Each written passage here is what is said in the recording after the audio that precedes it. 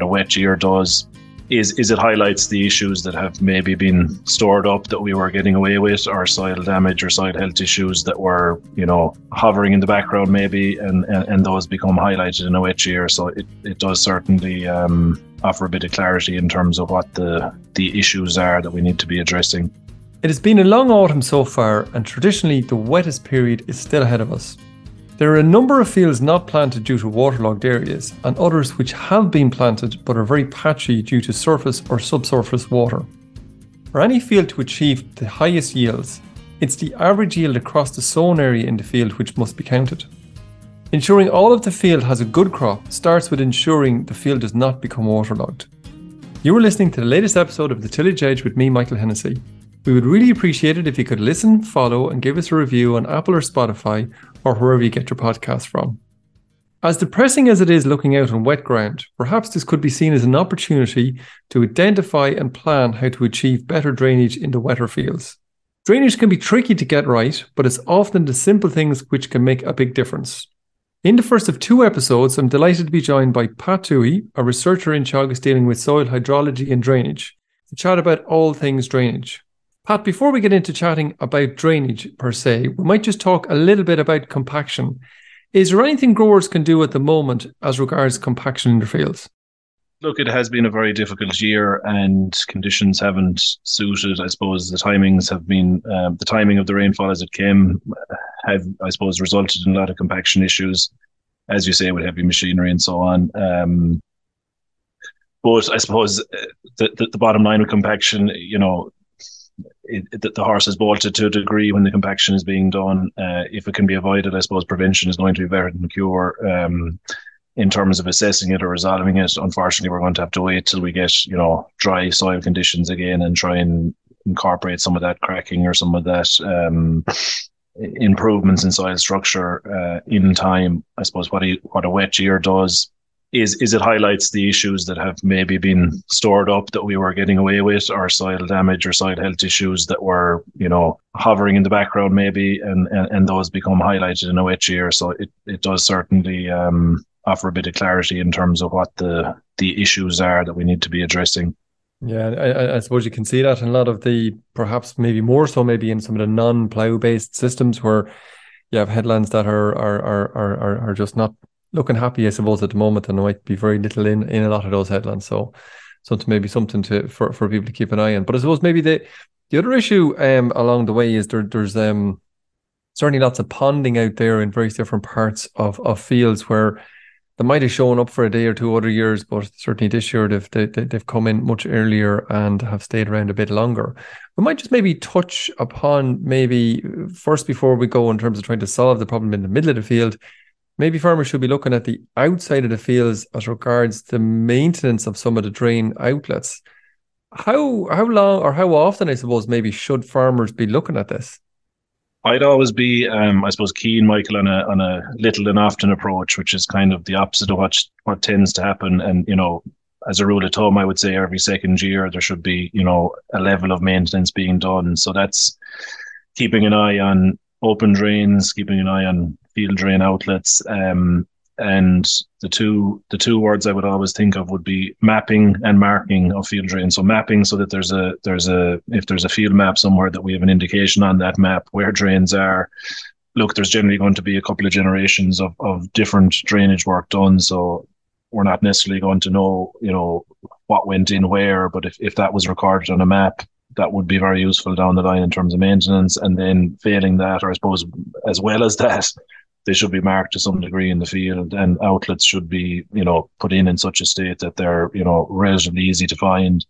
Having that done, then it allows for, a maintenance regime to be done. If a drainage system has gone in, however old it may be, if we know where it is and we can keep an eye on it and keep it maintained, then obviously that's, a very good way of managing it. Whereas if it's gone in and kind of forgotten about, well then, there isn't a whole lot we can do. Just in terms of mapping, obviously is very straightforward on a map, but in terms of marking within a field, have you come across any clever ways that people have done it? I'm just reminded of, I seen a video there where somebody was doing a lot of it in the UK, And I thought it was quite clever. He was going around with a bunch of daffodils, and actually he was just planting daffodils at the just on top of the bank at the edge of it. I thought, yes, that'll remind you every year exactly where it is. I thought that was Yeah, reasonably clever. I haven't seen that one, Michael. Yeah, but again, something like that, something that would be there in the long term, something like, a painted fence post or some marker, as you say, where the outlet is.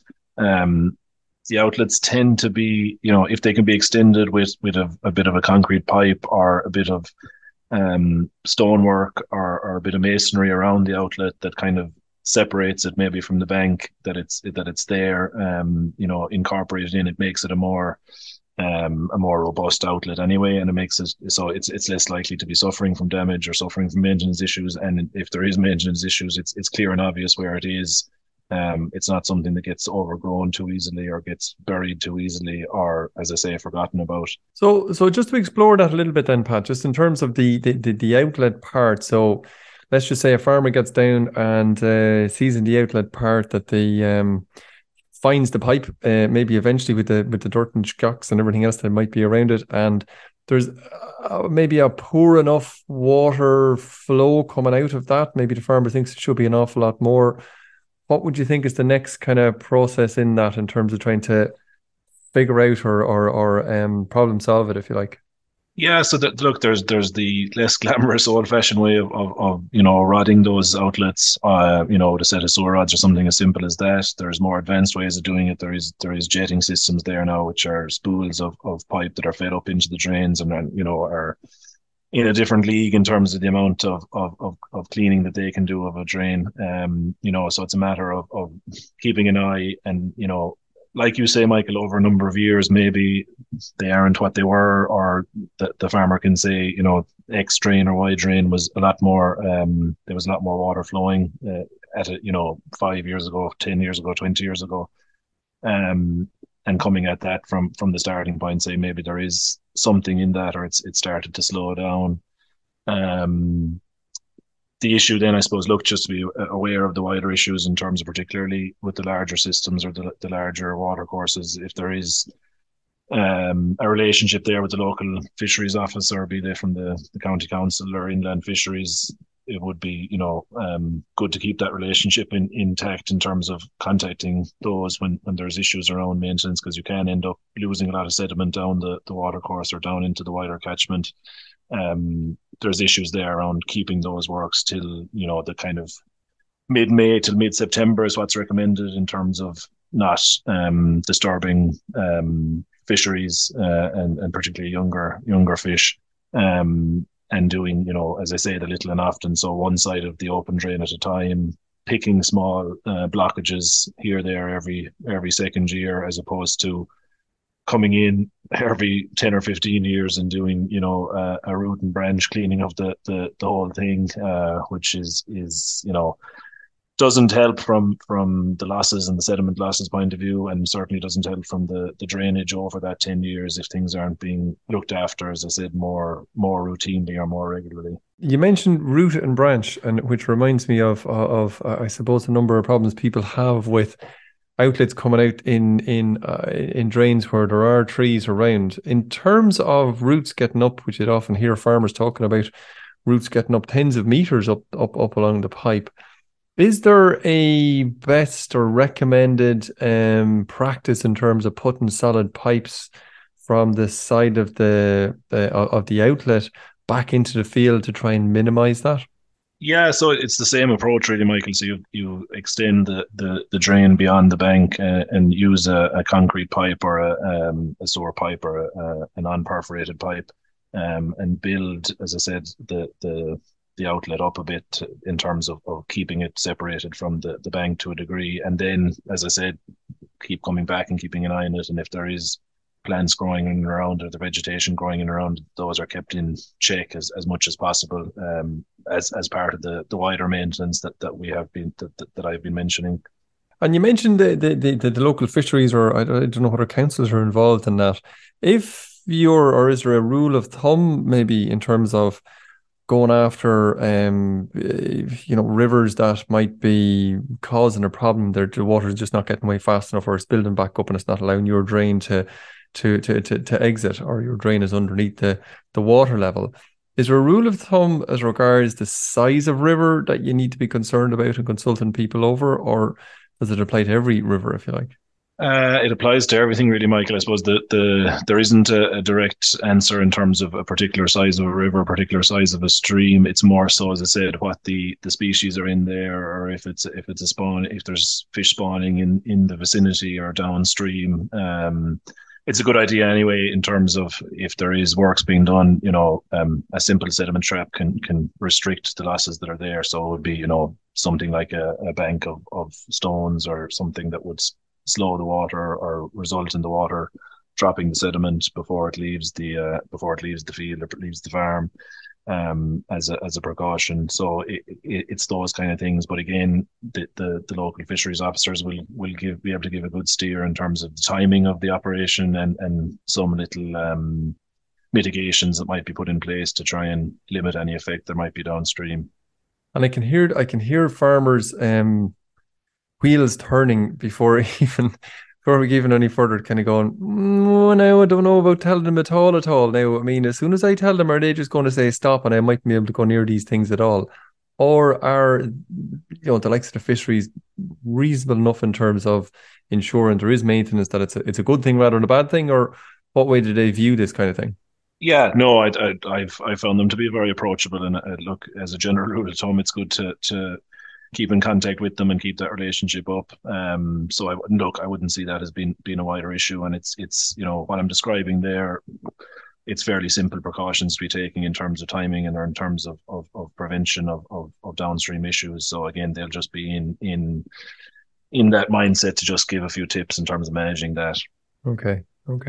And there are a number of farmers out there, when we're talking about the protection of areas, who have some of these SACs or special areas of conservation on their farm coming down towards large rivers. Is there a process or things that farmers should be aware of in terms of either draining some of those areas or some of the drains that pass through those areas from the more commercial parts of the land in that field, or maybe over the entire farm? And how does a farmer, I suppose, navigate all of that if there is some maintenance needed? Yeah, so the rule with the SACs, there's a list of notifiable actions that they must seek consent if they're undertaking any of those actions, and one of those is anything to do with deepening or cleaning or maintaining or existing drains or installing drains. So they would have to seek consent or notify the relevant authority, which is the National Park and Wildlife Service, generally speaking. So again, that there's an obligation there, I suppose, to keep that in mind. If an SAC is included in the area of interest or the area where the works are going on. But would that necessitate, say, in terms of maintenance, that let's just say there's, I don't know, a 30-acre field, but the SAC is at the edge of it going into a river. 30-acre field has been severely impacted because of a maintenance issue that needs to be done across that. Is there any issue, do you think, where the disturbance is minimal in fixing up those type of areas? Yeah, again, I suppose if you're interacting with an SAC in any shape or form, even if it is a relatively low proportion of the area in question, it does come under the same obligation in terms of notification. So it's just worth bearing in mind, really, Michael. We will join Pat again next week when he talks about tackling ponding in the middle of fields and how subsoil in the field has a huge bearing on the type of drainage system which should be used. I also want to point out to you that the Teagasc Drainage Manual on the Teagasc website gives a much greater detail into this area. To find it, just Google teagasc.ie and drainage, or click on the link in the show notes. So that's it for this week, and a huge thanks to Pat for joining me on the show. Finally, don't forget, if you enjoyed the podcast, then recommend it to a friend or colleague. And as always, rate, review and follow on Apple or Spotify so you never miss an episode. And for more information, go to teagasc.ie. I'm Michael Hennessy. Thanks for listening. I'll be back next week with more tillage news and advice.